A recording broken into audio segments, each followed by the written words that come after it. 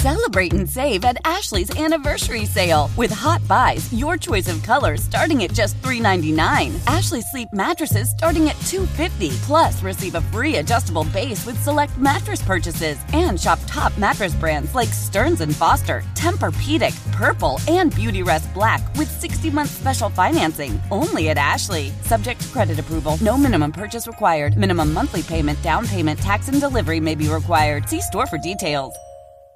Passion, drive, and patience. What brings home the winning trophy is also what keeps your ride or die alive. eBay Motors has everything you need to maintain your vehicle and level it up to peak performance. From superchargers, roof racks, exhaust kits, LED headlights, and more. Whether you're into speed, power, or style, eBay Motors has got you covered. With over 122 million parts for your number one ride or die, you'll always find exactly what you're looking for. And with eBay Guaranteed Fit, your part is guaranteed to fit your ride every time or your money back. Because with eBay Motors, you're burning rubber, not cash. With all the parts you need at the prices you want, it's easy to turn your car into the MVP and bring home that win. Keep your ride or die alive at ebaymotors.com. Eligible items only. Exclusions apply. Old Man Winter here. If I had it my way, it would stay winter all year long. Short days, wind chill, black ice, and a good polar vortex. Oh, heaven. Wait, is it getting warm in here? Your cold snap is over, Old Man Winter. Spring has arrived. Spring. Spring is here, which means it's the perfect time to get away in the Hyundai you've always wanted. Visit the Hyundai Getaway Sales Event, where you can get great deals on all of our award-winning Hyundai models, like the tech-filled Tucson and Kona, as well as the spacious Palisade. Enjoy wherever you go with the peace of mind that comes with America's best warranty and 3 years or 36,000 miles of complimentary maintenance. But hurry in, these deals won't last. Add more joy to your journey at the Hyundai Getaway Sales Event. Now get 0% APR or up to $1,500 bonus cash on the Hyundai Tucson. Now, during the Hyundai Getaway Sales Event. Offers end soon. Call 562-314-4603 for details. It's time to get in the zone. Time to get in the zone with the 49ers web zone. This is the No Huddle Podcast with Al, Zane, and Brian.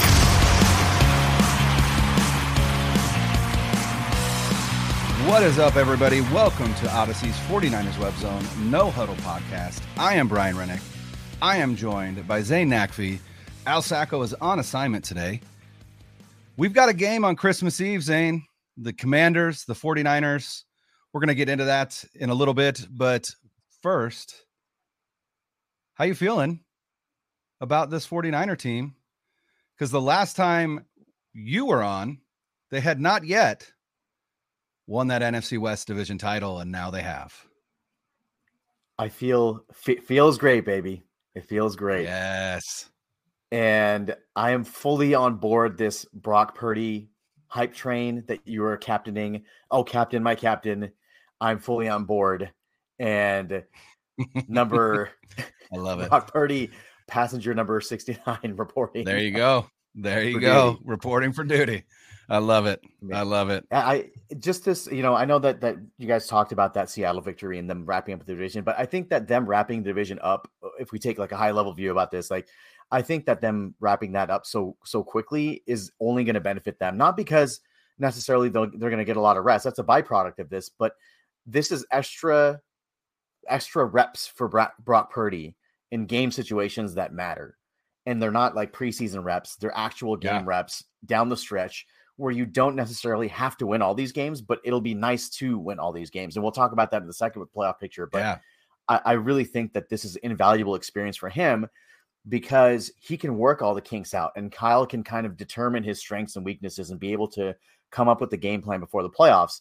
Add to that, guys getting healthy like Debo coming back, hopefully before the playoffs, if not the first game of the playoffs.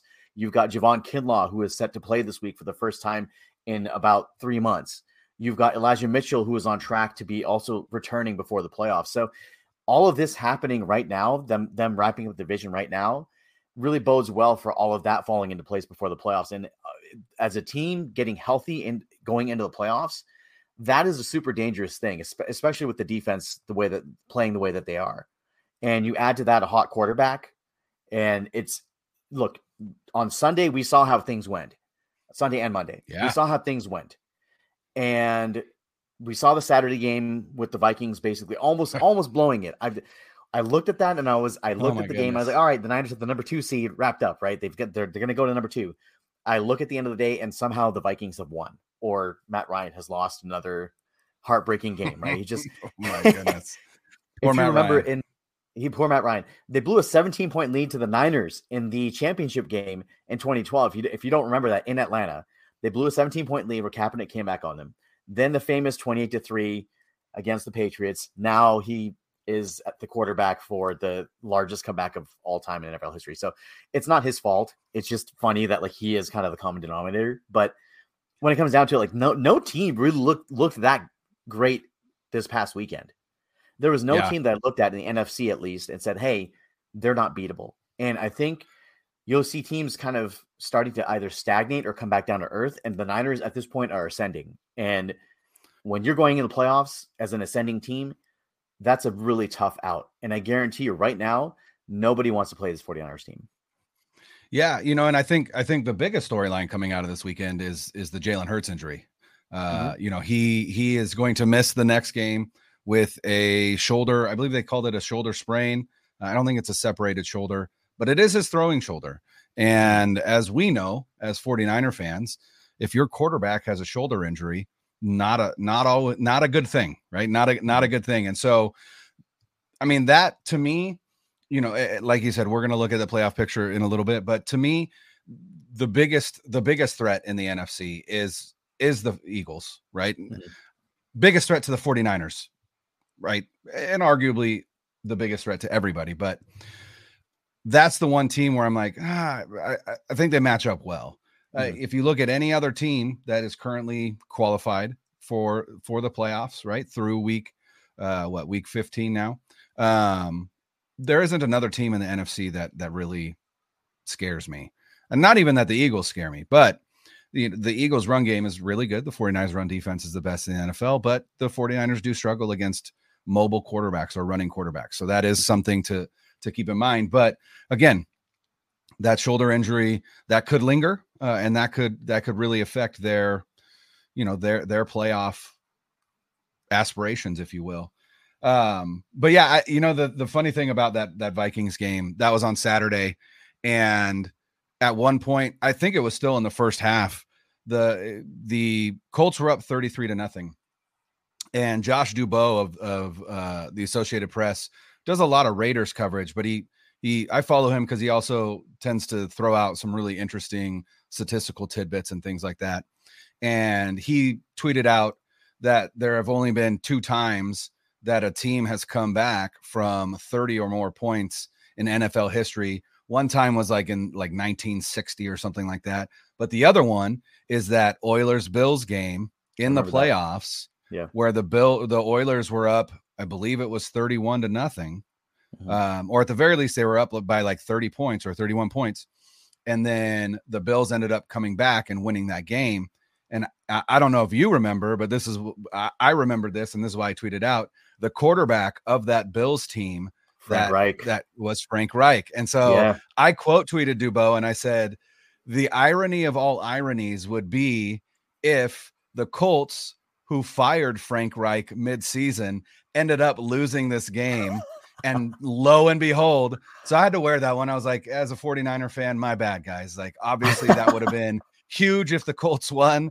And I absolutely jinxed that to high heaven. So my apologies to anybody listening. That one's on me, guys. That one's on me. But yeah, it's. But are you really scared? Are you really scared of Minnesota though? I'm not No, not at all. Not at all. But what I wanted was the 2 seed. Yeah. And we can talk about that in a second. We wanted to touch real quick at the top here on Pro Bowl voting. The Pro Bowl rosters came out. The 49ers are well represented. There were some snubs and some interesting, I don't understand why this guy didn't make the team with Christian McCaffrey, specifically because he was the top vote getter from the fan vote, right? Which is only a third of the voting, but it seems interesting to me that he wouldn't make it over Saquon Barkley and Miles Sanders. I understand Saquon Barkley. I won't, no qualms there. Christian McCaffrey is, I don't want to say he's much better than Miles Sanders, but also I do want to say he's much better than Miles Sanders, and provides more in terms of impact. And Christian McCaffrey leads the NFC in all-purpose yards, ahead of Barkley and ahead of Miles Sanders. So some snubs there, but also some interesting and fun first-time guys. Our guy Talanoa Hufanga, first 49er safety to make a Pro Bowl since 2012 when Whitner and Deshaun Goldson made it. Yeah, that's crazy. 10 years. It's been a decade for a team that used to pump out safeties like Ronnie Lott. And then you had Tim McDonald, who's signed from the Cardinals, as you remember. Yeah. And then other really solid safeties like Lance Schulters and Tony Parrish in the middle. And you pride of Hofstra, Lance Schulters. Absolutely. And you had Goldson and Whitner, as you mentioned, and Eric Reed was in there as well. So they've had a pretty decent history of really good safeties. But Jimmy Ward, exactly. Jimmy Ward's never made it. Yeah. Yeah. And I think that there's a lot of like really good seasons there. And people may say like, well, those names I don't remember those, but like go and look at their stats and go look how they played. Like a lot of those guys had really, really great seasons for the 49ers. And it's nice to see that Hufanga has been rewarded for his play, because look, he has been arguably one of the best safeties in the league. He has been a game changer. He has been a superstar at that position this year, and it's finally getting recognized. And I think that now it's the rest of the league is on notice that this defense is a force. One other big snub though, huge snub, Dre Greenlaw.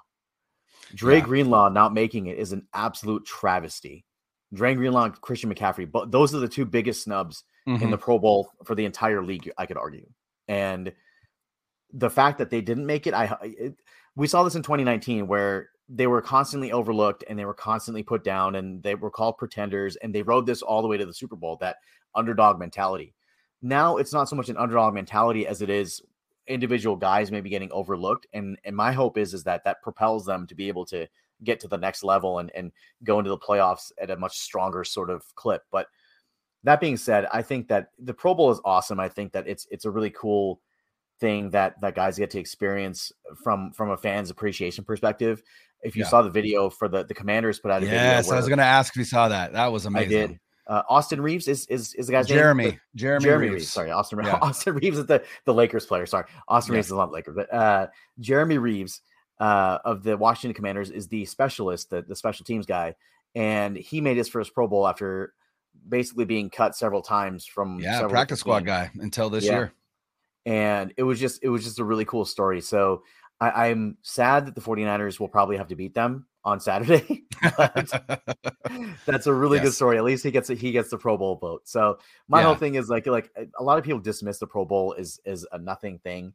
And that's fair, right? Because it is a popular game itself. The game itself for sure. But and the voting itself, people could say like, well, it's a popularity contest. And I think that to some extent it could be true, but to another extent, it's also a reflection of the solid play of some of these players.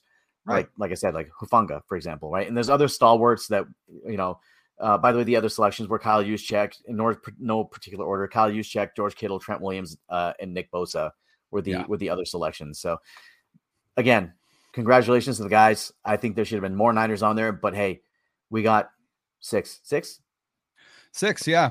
And honestly, I don't remember a player, must have been, I don't know who it was, but a player, 49ers player tweeted out and was like, thrilled to have made it or whatever. And I was like, listen, I am too, but I certainly hope that you guys aren't playing in that game. They will not be playing that game. That means that you've made the Super Bowl. So, and you know what? Again, the Pro Bowl, the game has never been good. It's just never been good. And I get it. Football is not a sport where you really want to have a vanity game, right? Because it's so violent. There are the chance for injury is so high. That's why when you watch like NBA All-Star games, it's like 212 to 200, right? Because no one's playing defense. Like no one's trying to get in anyone's way. They're not trying to get injured or whatever. And in baseball, baseball is really the only all-star game where it's like, this is cool. Like the game itself is cool, because you've got the best against the best. And it's fun to watch. I was watching, I don't know if it was on TV or if I was watching a clip online, but I don't know if you remember years ago, they used to do like a skills challenge at the Pro Bowl, and it'd be like quarterbacks would have like, they'd be throwing to, targets down the field, and they'd be, my apologies, that was my Old Spice whistle text. We should be sponsored by, hey, Old Spice, reach out to us. That's right. Hey, yeah, no free advertisement. Yeah. Let's Spencer, edit that out, please. No, I'm just kidding. But I think they should bring that back. I just think that's what the Pro Bowl should be just these skills challenges for the quarterbacks and the skill position players, right? You could do like you could do almost combine level activities for these players. Again, not, maybe not the 40-yard dash, because you don't want these guys hurting themselves, whatever. But those quarterback competitions were fun. The one that I was watching had like Trent Green and Matt Hasselbeck and Mark Bulger. This is how old it was. And I can't, those are the four that I remember. But I think that would be a lot more fun than watching what amounts to a two-hand touch or a flag football game, because I don't need to watch that. And most people don't. And that's the thing. That's why it's not popular. So do you remember way back in the 90s, the mid 90s, when they had that like NFL quarterback club or whatever it was, and they would go to Orlando in the off season, and like guys, it would be Brett Favre and Steve Young and Jim Harbaugh was there one year, and Aikman was there, and Bledsoe, and all these guys would have the same sort of passing competitions, right? Where they would throw to moving targets and things like that. But it was just for the quarterbacks. And it was so cool because it was just, they were just having fun, and it was just like normal throwing drills. And like the only time they really exerted themselves was when they had the longest distance throw. The longest throw, it was. And it was fun, and they seemed to have a good time. And I wish the league would do that again and do that more. But I feel like things like that are few and far between, because if a guy gets hurt, there are no guaranteed salaries in the league. And I feel like if they guaranteed salaries, it would loosen up a lot of these restrictions for the athletes. Like if you're making tens of millions of dollars a year, are you really going to go ahead? I say there's one guaranteed contract in the NFL. There is one guaranteed contract in the NFL, and that's ridiculous. Awful. That's an awful one. But that being said, like these I for one, I do like the Pro Bowl, but I just think that they're executing it wrong. And I've always liked the Pro Bowl. The reason why is this, and we will have a larger discussion on the Pro Bowl after the season, once the 49ers are hoisting the Lombardi, and we can have our post football season discussion about everything. But I will say this, that I remember when in the 90s it was, and I'm dating myself here, in the 90s when it was after the Super Bowl and it was in Honolulu, like even here in California, the Bay Area, the weather is not great in February. It's rainy and it's cold and it's dark at times. And you would go see a game in the middle of the day at 1:00, and it's sunny and warm in Honolulu. And they're all wearing the Hawaiian shirts, and it makes you feel good. And then it's your last chance to see your favorite players until basically the preseason. Yeah. Because at that time they didn't have access, like the media access that we do now, where we can see them in OTAs and all that stuff. But it was your last chance to see them in your team's helmet before the next season started. And if you were the Super Bowl champion, like the Niners were several years in the 80s and 90s, it was like a victory lap for them. And it was like the last time you'd be able to see your champion, Jerry Rice and Steve Young, before they went off for the offseason, and you wouldn't see them again until August when the preseason started. So in that sense, it was nice because it was your last little fix of football before the end. And now they just totally ruined it. They took it out of Hawaii. Less players played. They put it before the Super Bowl for some reason. So now like a lot of the best players don't even play because they play on the Super Bowl teams. Right. So I just think it's just poorly executed. But that being said, it is a cool honor to have, because that means that you're among the best at your position. Yeah. And for some people, those are contract escalators as well. Hey, if you make a Pro Bowl, you get this bonus or whatever. So it definitely matters. It definitely matters to the players. And I think more than anything, it's just the honor. It's just the honor of saying, hey, the fans and also my peers and those in the league thought that I was one of the better players at my position for this season. And that's cool. So, kudos to the six that made it. Bummed again for McCaffrey and Greenlaw, but as I said, hopefully they're not playing in that game anyway, because it means that they've made it to the Super Bowl. The national sales event is on at your Toyota dealer, making now the perfect time to get a great deal on a dependable new car. Like a legendary Camry, built for performance and available with all-wheel drive, you can count on your new Camry to get anywhere you need to go. And with available features like heated seats and a multimedia touchscreen, you can stay connected in comfort and style. Or check out an affordable and reliable Corolla with a trim for every lifestyle. From the hip and agile sedan to the sporty hatchback, there's a dependable Corolla built just for you. Plus, both Camrys and Corollas are available in hybrid models, so no matter your style, you can drive efficiently and affordably. And right now, your local Toyota dealer has more vehicles in stock and is making delivery on new vehicles almost every day. So visit your local Toyota dealer. And check out amazing national sales event deals on Camrys, Corollas, and more when you visit buyatoyota.com. Offers end April 1st. Toyota, let's go places. Presented by T-Mobile, the official wireless partner of Odyssey Sports. With an awesome network and great savings, there's never been a better time to join T-Mobile. Visit your neighborhood store to make the switch today. Let's jump into kind of the playoff picture, because I think there's some conversations to be had about these last three games, what they mean for the 49ers, whether they should be resting players, things like that. I also want to get to a quote from Shanahan about that, because I think it's actually pretty enlightening what he had to say about it. But I'm going to share my screen so that you can see it. We're not live streaming this episode, but we will put it up on YouTube for those to see it. Want to look at the playoff picture as it currently stands. And that's the thing is, obviously things can change and can change in a hurry. And the interesting thing about this playoff picture is this is from NFL.com. And you've got the Eagles, Vikings, and 49ers. They are locked in as the top three seeds. There isn't another team that can get in to the third spot. So the 49ers at the very least are locked in at 3, meaning that they get one home playoff game, which is awesome, at Levi's. And the hope is maybe we get to 2, because if you get to 2, then you're guaranteed to host 2 games. But if you scroll down, it goes from 3 to 5, the Cowboys being 5. And the reason being is because whoever decides that they're ready to play good football and possibly win the NFC South will get that 4 seed, which is currently the Buccaneers. At 6-8, just absolutely killing it. It's really, I think, just the Panthers that can catch them at this point. I don't think the Saints can, and I don't think the Falcons can. So it's really just between the Bucks and the Panthers. And then you've got the Giants at 6, and currently the Commanders at 7. And the Giants and Commanders played. Was that Sunday night? It was Sunday night, right? Correct. Yeah.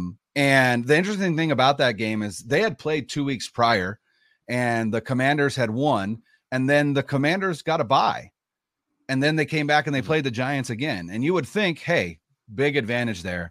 And it was not for them. For whatever reason, the Giants beat them. And so the Commanders really, that loss, it likely cost them a playoff spot, because here's the thing. There are 2 teams that are in the hunt right now at 7-7. The Commanders are 7-6-1. The Giants are 8-5-1. That's what it was. The Commanders and Giants, when they played tied the first time, they tied. That's what it was. They tied. Yeah. And so by virtue of that tie, the Commanders still have that 7 spot ahead of the Seahawks and the Lions, who are both 7-7. Now, here's where I'm at. The Seahawks play the Chiefs this week. Pretty sure they're going to lose. They're going to lose that. The Commanders play the 49ers this week. They're going to lose that. They're going to lose. Yes. Spoiler alert for the end of this episode.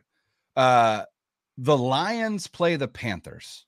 And here's the thing. The Lions are hot right now. They're playing some of the best football in the NFL.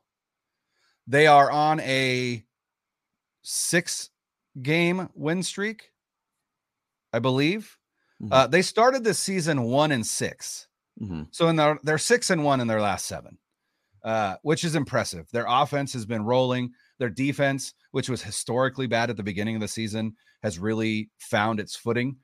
And to me, between arguably the 4 seed, whoever wins the NFC South, the 6 and the 7 seed, I think I went on record the other day on Twitter and said I think the Lions are going to be the 7 seed in the NFC. I genuinely believe that. Mm-hmm. So this is where I wanted to have this conversation with you, Zane.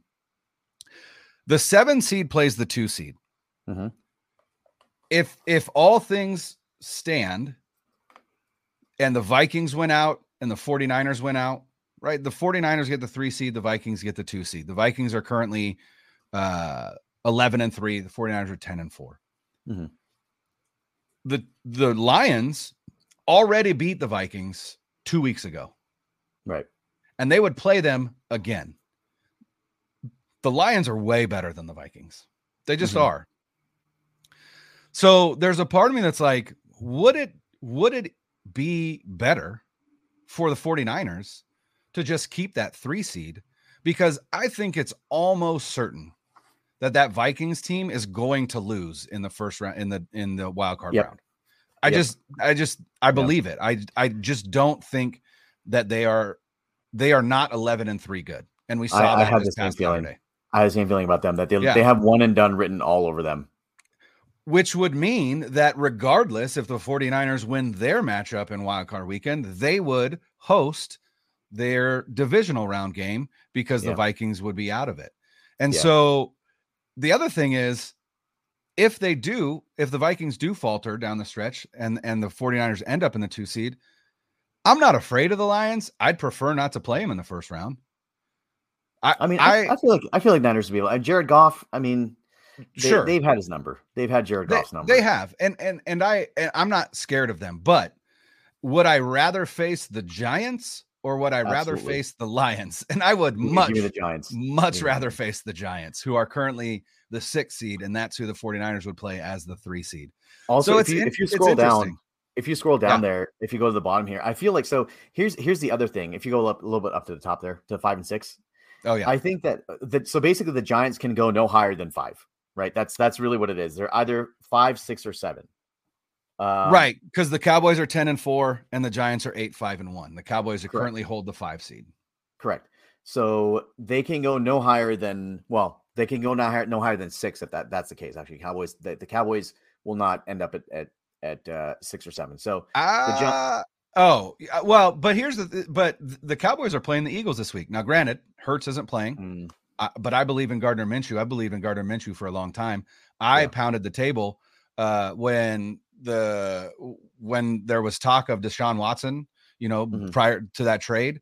I actually put an article out on the web zone that said the 49ers should trade for an NFC South quarterback. And it was not Deshaun Watson. It was Gardner Minshew, who was playing for the Jaguars at the time. I really like Gardner Minshew. I believe in him. I think the Eagles could beat the Cowboys with Gardner Minshew at quarterback. That would put the Cowboys at 10-5 and the Giants there at 8-5-1. The Cowboys lost to the Jaguars. Yeah. If they lose out and the Giants win out, then yeah. So you're right. The Giants can get up to 5. You are correct there. So if that may be the case. So we'll just assume that for simplicity's sake that they end up at 6 or 7, right? For sure. So Giants end up at 6 or 7. Washington and Detroit battle it out for the last spot. I am with you. I think Detroit gets in because I think Washington loses to the Niners this week, and I think that will basically be a huge blow to them. Seattle will most likely lose to the Chiefs, and they're basically on the brink at that point. Yeah, like they would have to win out and get help to get in at the end of the season. So that's I don't know if that's going to happen. I don't know if they'll get the help that they need. They may win out the last 2 games, but I don't think they'll get the help that they need. Now that being said, I don't think they'll get past. They can't get to 6, right? It would just be the 7th seed, so they would end up playing the 2 seed, which is Minnesota. The Lions? No, Seattle.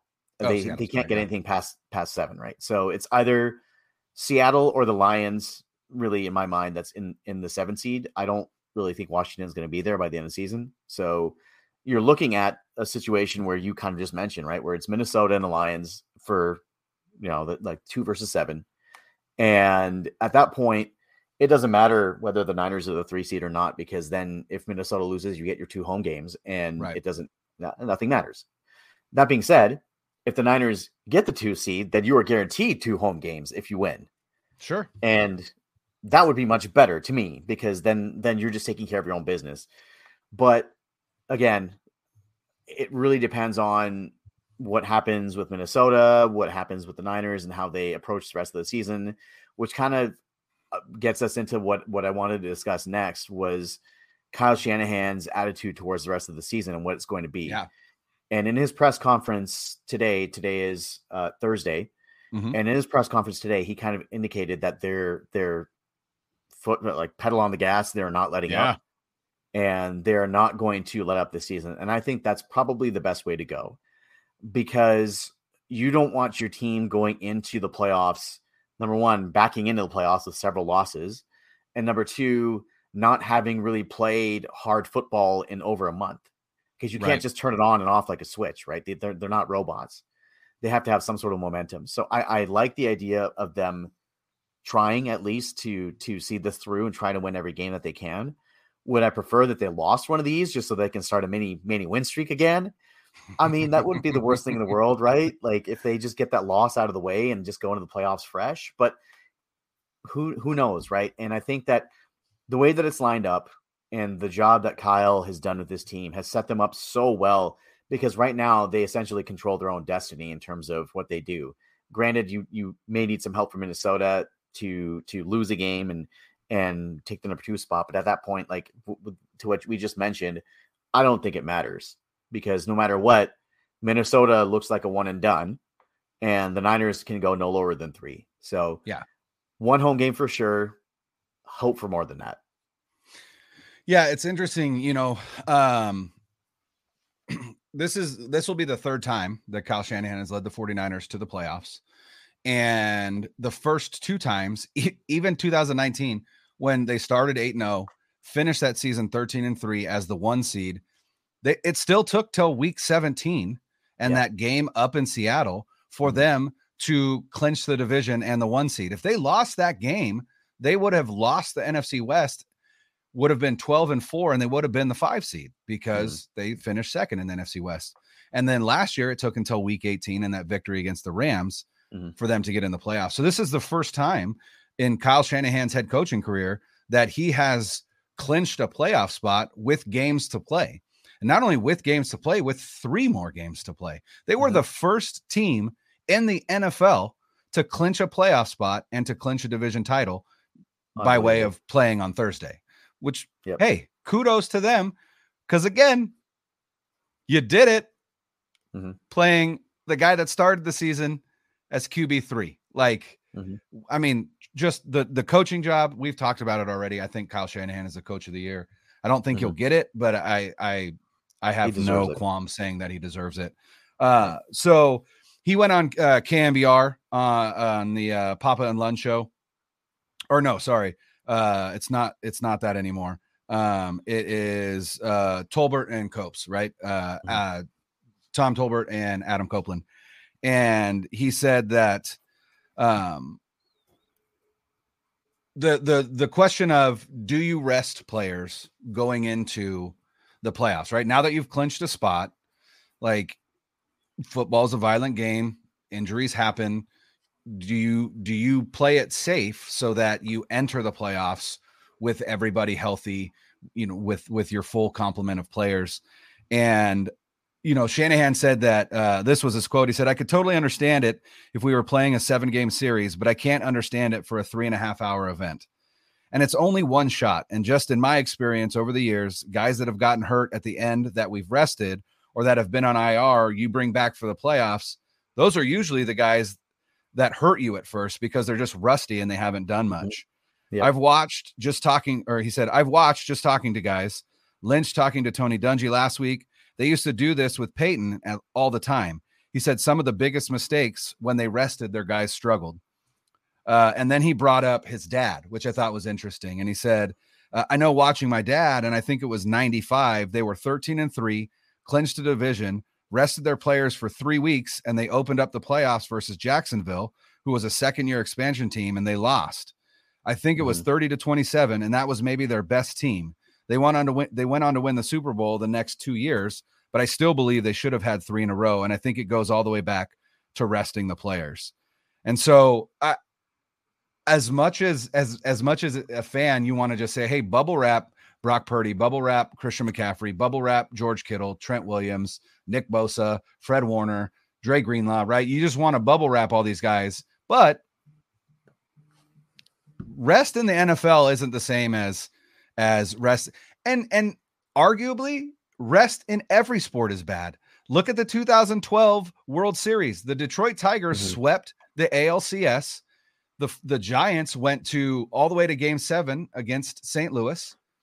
And then the Tigers were overwhelming favorites. They had Justin Verlander. They had Max Scherzer. They had Anibal Sanchez. They had Miguel Cabrera.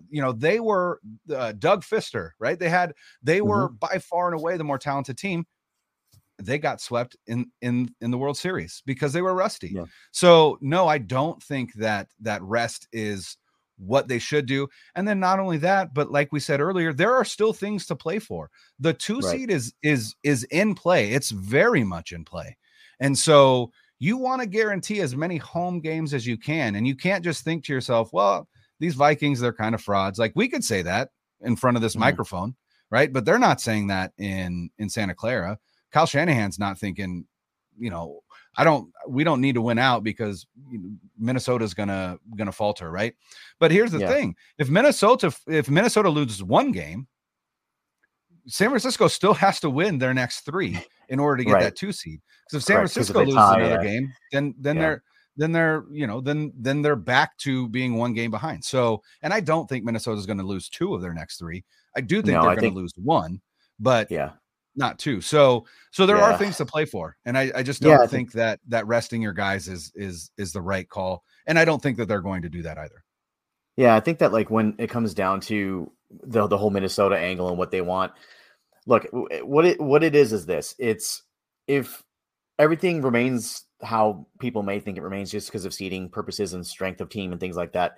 And they feel like Minnesota is better than whoever the 7th seed will be, and Minnesota wins and the Niners win their first game. And it's at that point in the division round, it's 2 versus 3, right? Then you go to Minnesota at that point. So getting the 2 seed, not worried about that. I'm not worried. I'm also not worried about that either. But that being said, getting the 2 seed ensures that if that does happen, where both the 2 and 3 seeds win their respective games in the wild card round, you get that game here, right? And that's what we've been like pounding the table for this whole time, is that you don't have to travel then until a potential NFC championship game. And Lord knows what's going to happen with Philly, because they've been soaring high all season long and nobody's been able to touch them. They have not, and they looked a little bit shaky. Except for the Commanders. Except for the Commanders. They looked a little bit shaky, and now Jalen Hurts is out for at least 1 game, and we're going to see what happens with them. But again, if you position yourselves correctly here, then you allow yourselves the ability to be able to control a lot of what happens in the playoffs by virtue of just being at home. And there's only, at that point, if you're the 2 seed, there's only 1 team that you would be traveling for, and that would be a potential championship game to Philadelphia with the Eagles. Right. And that is probably the toughest matchup anyway. So again, super bummed that the stupid Colts couldn't hold a 33-point lead, which sounds ridiculous, outrageous. And it took the largest comeback in NFL history for that to happen. But I will say this, Brian, that this sort of thing happens once every 30 years or so, right? The Frank Reich comeback was in 92. Yeah, and literally 30 years ago. It was 30 years ago. So that doesn't happen very often, right? And the last one was 1960. So yeah, 32 years, right? Right. So it's a once every 30 year phenomenon. Right. So you could, I'm glad that they got it out of the way during the regular season, because it's not going to happen in the playoffs, right? That's my irrational fan thought of the evening here. Selling a little or a lot?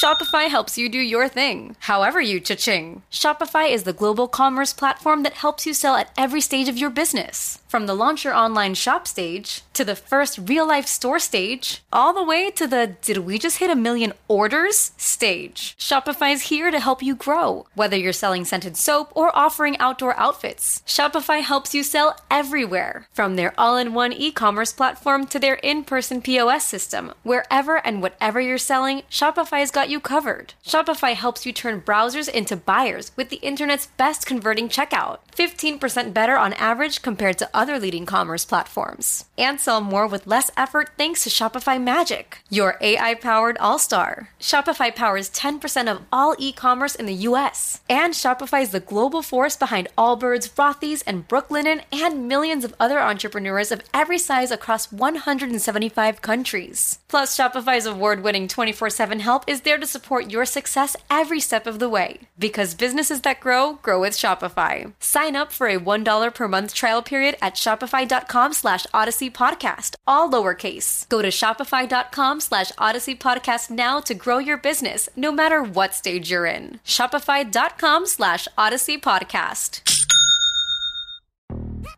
Yo, Trey. Kevin, what's up, man? You know, I've been thinking, what would have happened if the NBA never vetoes the Chris Paul trade to the Lakers and we get CP3 in the same backcourt as Kobe in LA? Well, you get a very happy Jack Nicholson for sure. And the Lakers probably win a bunch more championships. CP3 finally gets a ring or 2 or 3, and the Kardashian empire is forever altered. What did you just say? Hey, everybody, I'm Trey Wingo. And I'm Kevin Frazier, and we're teaming up on a new weekly sports podcast from Wondery, Alternate Routes. As former Sports Center anchors and current sports obsessives, we're consumed by all the what-if questions that make being a sports fan so excruciatingly fun. If you're like us, then you also live and die on the fallout from every drop pass. Or play call. Each week on Alternate Routes, we'll take a flashpoint in sports, break down what actually happened, then explore every alternate scenario and the ripple effects it would have caused. Follow Alternate Routes on the Wondery app or wherever you get your podcasts. You can listen early and ad-free right now by joining Wondery Plus.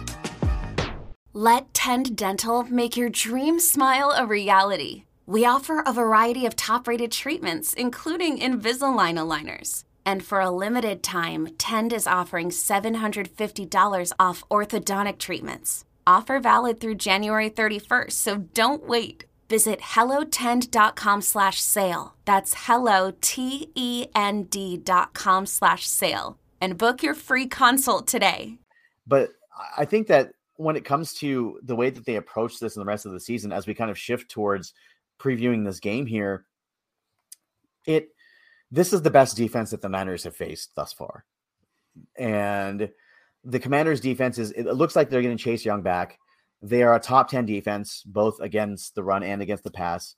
They do not score a lot of points, but I will say that I believe it was in 10 of the games that they played this season, they've allowed their opponent to score 20 or more.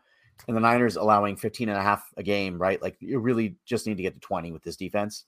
Yeah. And I do think that they can get to 20. And I think that this will be one of those games where I do it with the one thing I want, Brian, and we can't control any of this, right? But the one thing I want is I either want the Niners to, if you're going to win by a lot. If you're going to lose by a lot. I don't want any nail-biting games down the stretch. These last 3 games, I don't want any nail-biters, right? Either blow them out or get blown out. It doesn't matter to me. Either way. Like, I hope they win, all of them, and I hope they're all blowouts. But the last thing I want is an overtime game or 3 games that go down to the last drive of the game. I don't want that, because I want them to be able to at least somehow be able to play their players, but also get them a chance to rest, especially in the last game of the season against Arizona, who will most likely be starting either their QB2 or QB3 in that game. Yeah. So that's a prime rest game for the Niners. And I hope that everything's wrapped up by then, because we'll know if they just keep trading wins with Minnesota at that point, we'll know. And if Minnesota's already won that day, then we'll know that the Niners are the 3 seed and that Kyle can rest everybody. But I don't want this to be a close game. I want the Niners I want them to blow them out. Yeah. Do I think that's going to happen? Probably not, because this is the best defense that they faced. And Terry McLaurin is an absolute stud, and their quarterback position has been in flux with Taylor Heineke and Carson Wentz, and they haven't really been able to decide. So is it Wentz or Heineke this week? Who is it this week? It's Heineke. It's Heineke this week. Okay. Yeah. So I think it's Heineke going forward unless he gets injured. I feel like Rivera said that already, that it would be Heineke's job moving forward unless, of course, injury. It's interesting. You say this is the best defense they faced, and I'm not going to argue that, or at least the best defense that they faced during this win streak. But in terms of DVOA, they're still below Tampa Bay. Tampa Bay's 9, Washington is 10. The problem with Tampa Bay was they were pretty injured going into that game against San Francisco, and then lost Vita Vea, which just opened the floodgates for them. Washington is 10th in overall defensive DVOA. They are 4th against the rush, and they are 15th against the pass. And so, as much as this team wants to run the ball and will run the ball, this really could be another game where Brock Purdy is going to be the one that they have to rely on to get this victory. And if Chase Young does come back, that's a little scary, right? They've got a pretty ferocious defensive line. This is the biggest test that this offensive line will have. And what I am most interested in, and we were hoping to get Brad Graham of the SF Niners on today with us. He just wasn't available. We'll get him on here at some point. But I wanted to talk O-line because, like I said, this is going to be the biggest test that this offensive line has faced so far this season. You've got Chase Young, you've got Montez Sweat, you've got Jonathan Allen, you've got Daron Payne, right? They've got some dudes on that defensive line. And so the biggest question is, how will this offensive line, how will they play? How will McGlinchey and Williams play against Sweat and Young if Young is on the field? Mike McGlinchey versus Chase Young scares the shit out of me. So, that's terrifying. But if they can come out of this game with a decent performance against this defensive line, that gives me a lot more confidence going against a team like Philadelphia, who also has a really good defensive line. And so for me, that's the matchup of the game, is the 49ers offensive line versus the Commanders defensive line. Look, this Commanders offense, not very good. Honestly, the Tyler Heineke versus Brock Purdy, it's like that Spider-Man meme, like, right? Because they're kind of very similar players. Right. Terry McLaurin is a beast, made it to the Pro Bowl. But I mean, they're not a potent offense by any stretch. I'm not worried about how this 49ers defense will hold up against this Commanders offense. I think they're going to be just fine. This NC-17 defense, rated NC-17 for violence. No chance you're going to score 17 on us, or more than 17 at least. So I think they're going to continue that trend. I think they will hold Washington to 17 or under. And so really it's just a matter of, can the 49ers get to 20? And I think that they can. And I think that they can because, they've got their offense is varied enough that if the run game isn't working, you'll start to see Shanahan look to the quick passing game with Purdy, who has shown to be really accurate and a good decision maker. He's made a few, Stephen Ruiz of The Ringer put out an article earlier this week where he said that since Brock Purdy has taken over in the Miami game, he has according to PFF, 4 turnover worthy plays on the season, which that percentage would be 3rd worst in the NFL. And that includes that dropped interception by Diggs last Thursday. That includes that interception that was negated by a penalty when we played the Bucks. And so I'm not worried. And here's the thing. Brock Purdy is a 7th round rookie, right? I have full expectations that every time he steps on the field, he's going to throw at least one interception. That feels like that doesn't feel crazy to me, right? You're talking about a kid who is a 7th round rookie, and on Saturday he'll be starting his 3rd NFL game, right? Like, you expect things like that. But as long as, right, he's not throwing multiple interceptions, as long as he's not making dumb decisions, and then he doesn't. He really doesn't. Even that interception to Diggs, Shanahan said, like, I don't fault him for that decision. It was just a good play by Diggs, and it was. Diggs read the play and made a play on the ball. Kudos to him. And so, I really do think Shanahan trusts Purdy. Maybe even more than Jimmy Garoppolo. I don't know. He's dialing up more for Purdy than he did for Garoppolo. He trusted Purdy to on 3rd and 1. He trusted Purdy with a naked rollout where basically on that play, if it's not there, then you run. And he did. Oh, that's right. Yeah. And he did it the previous game too with Kittle and towards the end of the game. And it was, I think that I agree with everything that you're saying, right? I think that Brock Purdy, he will make his share of mistakes and he will make his share of boneheaded plays. But I think what's missing is context here. The context is that, number one, like you said, 7th round pick, Mr. Irrelevant. He was a 7th round pick for a reason. And the second thing is that people neglect the fact that the defense is also paid to stop the offense.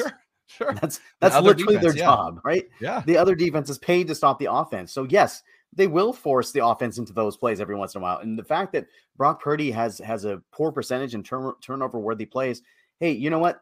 That's great. But the fact of the matter is that he's still not turning it over. They're not turning into turnovers. If you break down film, Patrick Mahomes, there was a point where he was leading the league in turnover worthy plays. Did it matter?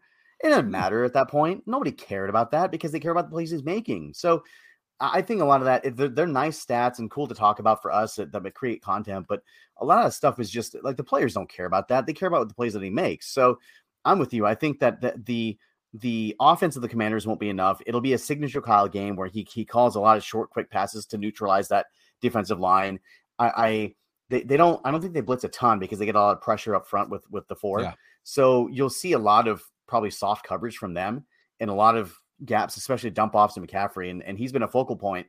And ever since he's come to this offense and really got into a rhythm, they've looked completely different. And they've looked like they have some sort of flow now. Whereas before they looked a lot very 27 points a game they're averaging with McCaffrey. Exactly. So as we're up against it here, I'm going to make my pick and I'm going to say the Niners win this. And I'm going to say that they win this 24-13.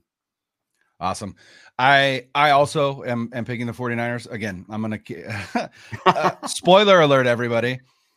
Next week, I'm also going to pick the 49ers. And the following week, I'm also going to pick the 49ers. So just know that going in, right? I'm just going to keep my pattern. I'm going to pick them for every game this season. I got to ride that train further. But I agree. I think like I said, I'm not afraid of this Commanders offense scoring enough to win this game for them. I do think that they're going to hold this 49ers offense to less than their scoring average over this winning streak, which again is 27 points. Over their last 5 games, over their last 6 games, they've allowed 20, 20, 13, 10, 21, and 20. It's pretty consistent. So they allowed 20 to the Vikings. They allowed 21 to the Eagles, 10 to the Texans, 13 to the Falcons, 20 to the Giants, and then 20 again to the Giants. Mm-hmm. If that Giants team can score 20 points on this Commanders defense, I have no worries that the 49ers can't do it. And like I said, as long as they get to 20, I think they win this game. And so that is what I'm going to predict, that the 49ers win this game 20, and I'm going to use your same score. I think the Commanders score 13. So I think the 49ers win this game 20-13, and they are just that one step closer to the postseason. And hey, we'll see the Vikings. Who do the Vikings play this week? They play. They got the end of the year. Oh, the Giants. They play the Giants. Yeah. So the same Giants that we don't trust. They could absolutely lose that game. So and the Vikings got, by the way, so they've got the Bears, who are an upstart team. You never know with Justin Fields, and then they've got the Packers to end the season. This could happen, Brian. Flop that. It's Packers. It's Packers Bears. Oh, I'm sorry. Packers next week. Bears. I was reading that wrong. Yeah. I was reading that wrong. So if they could possibly lose 2 out of these last 3 games, and if that's the case, sure, Brian, we're in business. We are in business. 100%. So 100%. And if they lose out, then the Niners are in complete business. But for sure. before we get out of here, non-football thing. Big news for Bay Area sports fans. Oh God, I don't even want to talk about this, man. let's time box this because we are a little bit over. Let's time box this to 2 minutes of thoughts. All right. Carlos Correa. Yes. Carlos Correa has an agreement in place, flies to San Francisco, flies his family here. They're waiting in the hotel. He's getting dressed for the press conference. He was house shopping in the Bay Area on Monday. The Giants inexplicably put out a press release saying that the press conference is delayed. And at that point, the antennas go up. We're like, uh-oh, what's going on here? And later on that same evening, we got the tweet from Mr. Heyman, John Heyman, who is public enemy number one amongst for sure Giants fans. Well, not anymore. That's Farhan Zaidi, but anyway. Exactly. That Carlos Correa has reached an agreement with the New York Mets, and that's why Al's not here, right? Because he's celebrating out with Carlos Correa in New York right now. That's what he's doing. And Judge and Rodon and Aaron Judge and Rodon. Absolute horse crap maneuver by the Giants to leave Carlos Correa hanging, leave their fans hanging, and then Farhan Zaidi puts out this tepid statement that, there was a difference of opinion about the physical and that we wish them the best. You signed Tommy La Stella, who was injured, and you didn't care about his physical, and you signed him. Now, all of a sudden, something from 10 years ago, from Carlos Correa's broken leg that he had in the minor leagues when he was 19, that crops up. And to me, Brian, that screams, hey, we don't want to pay you, and we're going to figure out some BS reason to get out of this contract. And that is such Bush League, Bush League. You're talking about the fifth wealthiest franchise in Major League Baseball. This organization is worth $3.5 billion. 10 times what you said you were going to pay Carlos Correa, right? Mm-hmm. They're going to pay Carlos Correa $350 million. And over the course of 13 seasons, which was reasonable, is $26 million a year, almost 27. This is the same organization that signed Buster Posey to an 8-year contract 2 years after he suffered the same exact injury that Correa did as a 19-year-old in the minor leagues. Buster Posey suffered that injury as a 23-year-old in the major league in major leagues, and they had no problem signing him to that 8-year deal. And I'm not saying that they shouldn't have. Buster Posey is my guy. Like I would have Buster Posey's babies. Buster Posey is my guy. But this is the most embarrassing situation that I've ever seen in major in professional sports, in North American professional sports. It is egregiously embarrassing. This man was shopping for homes in the Bay Area, and you ghosted him. You just ghosted him. And there's fans that want to blame Boris, want to blame Correa. No, this is nobody's fault but Giants ownership and Farhan Zaidi, the president of baseball operations. Now, it could be that the ownership got cold feet, but Farhan Zaidi is the face of ownership. That's his role. That's what he signed on for. He's the one that's going to take the abuse. This is now an unmitigated disaster for the Giants. They thought attendance had started to go low after from 2019. Now it's going to be an absolute ghost town in Oracle. And you know what? They deserve it. They are not getting a single penny from me this season. I am absolutely disgusted. There's a part of me that's like, I'm ready to move on and start to become a fan of a different franchise. I don't know that I can actually do that. I've been a Giants fan from the womb. My license plate is right there. But even as a fan, I can say my organization is an absolute joke right now. And it is infuriating as a fan. It is demoralizing as a fan. And I mean, I lost sleep And it pisses me off that that's the case. Like, it's almost embarrassing to me that I allowed this stupid ass baseball team to put me, like, quite literally. I was on Twitter when that news broke. I had a meltdown in real time. I did not get to sleep that night till like 3:30 because I was so angry. And then woke up the next day, still pissed off for the rest of the day. And to be perfectly honest, I'm still angry. And it's just, like I said, it's embarrassing. And it's comically bad. It's comically bad. Like, and they haven't said a goddamn thing. Like, no, Boris not, has just been like Boris has put out video after video. What are we doing? About like, oh, this happened, pathetic. and he was dressed. And I think that, like, even if people are blaming Scott Boris, it's like, oh, well, he's gaslighting. If he was, the Giants need to come out and they need to say, like, hey, this guy's actually not telling the truth, and this is actually what happened. They're silent. They're quiet. They're operating like the Oakland A's, right? Like, I used to be an A's fan, right? And the reason why I stopped being an A's fan was not because of like, the perennial revolving door of talent and they don't want to pay their players. No, it's because they will not commit to the city of Oakland. They will not commit to the East Bay, which is where I live.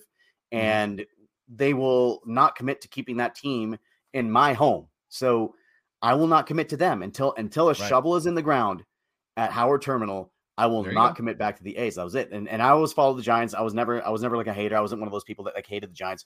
Always loved the Giants. Always followed them. But I was one of those people that was like, oh, well, I'm not going to change teams, right? I can't. But I did that a couple of years ago and followed the Giants, and I love them. And now it's just like they just seem so much like the A's. And this is a total second-class organizational operational move that they pulled here. And 100%. If you're a first-class organization, which the Giants should be, based off of their history and the ballpark that they play in and the impact that they've had on the city of San Francisco, like, if you are that type of organization, you cannot be making these moves. What free agent is going to want to join this team now going forward? Not one. And not one. Nobody's going to want to do this. You're pissed off. Not a top-tier free agent. You're pissed off the most powerful agent in baseball, right? And none of his clients are going to want to join. The second thing that I wanted to kind of touch here before we get out of here was that the Niners had a similar situation when Trent Baalke was here. After the Harbaugh years, after he kind of scorched earth to the 49ers and depleted the roster and basically killed that team, nobody wanted to come here. No agents wanted to deal with them. No players wanted to come here because they had a culture of losing. They had a bad GM. They had a revolving door at the head coach position. And the only thing that brought them out was basically a name, and that was Kyle Shanahan. And even then, the first year, and John Lynch as well. And even then, and Adam Peters too, and Martin Mayhew, you can argue that they had a big impact as well. But even then, it took them really getting Jimmy Garoppolo at the end of 2017 for people to start saying, like, hey, like, these guys can kind of win here, right? If they get a good quarterback, they can win here. And that's when things started really rolling. And that's when free agents kind of started to come here and the perception about the 49ers started to change. Of course, 2018 was a disaster, but then 2019 was what we expected in 2018. So for the Giants, really, that's what's going to cure this, is that they have to prove that they can win. Problem is they have no farm. There's no farm system that's producing any sort of talent. They don't have any superstars that they can rely on the current major league roster. They refuse to pay for superstar talent. And the stars that they have are aging. Evan Longoria and Brandon Crawford. Evan Longoria is gone, by the way. Evan Longoria is no longer here. Right. So Crawford is aging. He's the only superstar that's left. Rodon was your other star. He's gone as well. And now it's basically there's nothing. Logan Webb and Brandon Crawford and the ghost of 2010, 2012, and 2014. Yep, that's it. That's it. That's it. That's all you have. Ugh. Anyways, we got to get out of here. We're way over, man. But I just had to ask you about that, man. We are way over. It's it was like I said, it was devastating. And to those who are still listening, we appreciate that you are still listening to us rant and rave about our stupid baseball team. But the good news is I can rest all my hopes and dreams on this 22-year-old guy right here. Brock Purdy. I'm ready, man. Bring us to the promised land. Here we go. All right. Well, there you have it. For Brian Rennick, this is Zane Nakvi, and on assignment, Al Sacco. This has been another episode of the 49ers Web Zone No Huddle podcast on the Odyssey Network. Peace. Later. That is on three. 1, 2, 3. Hey!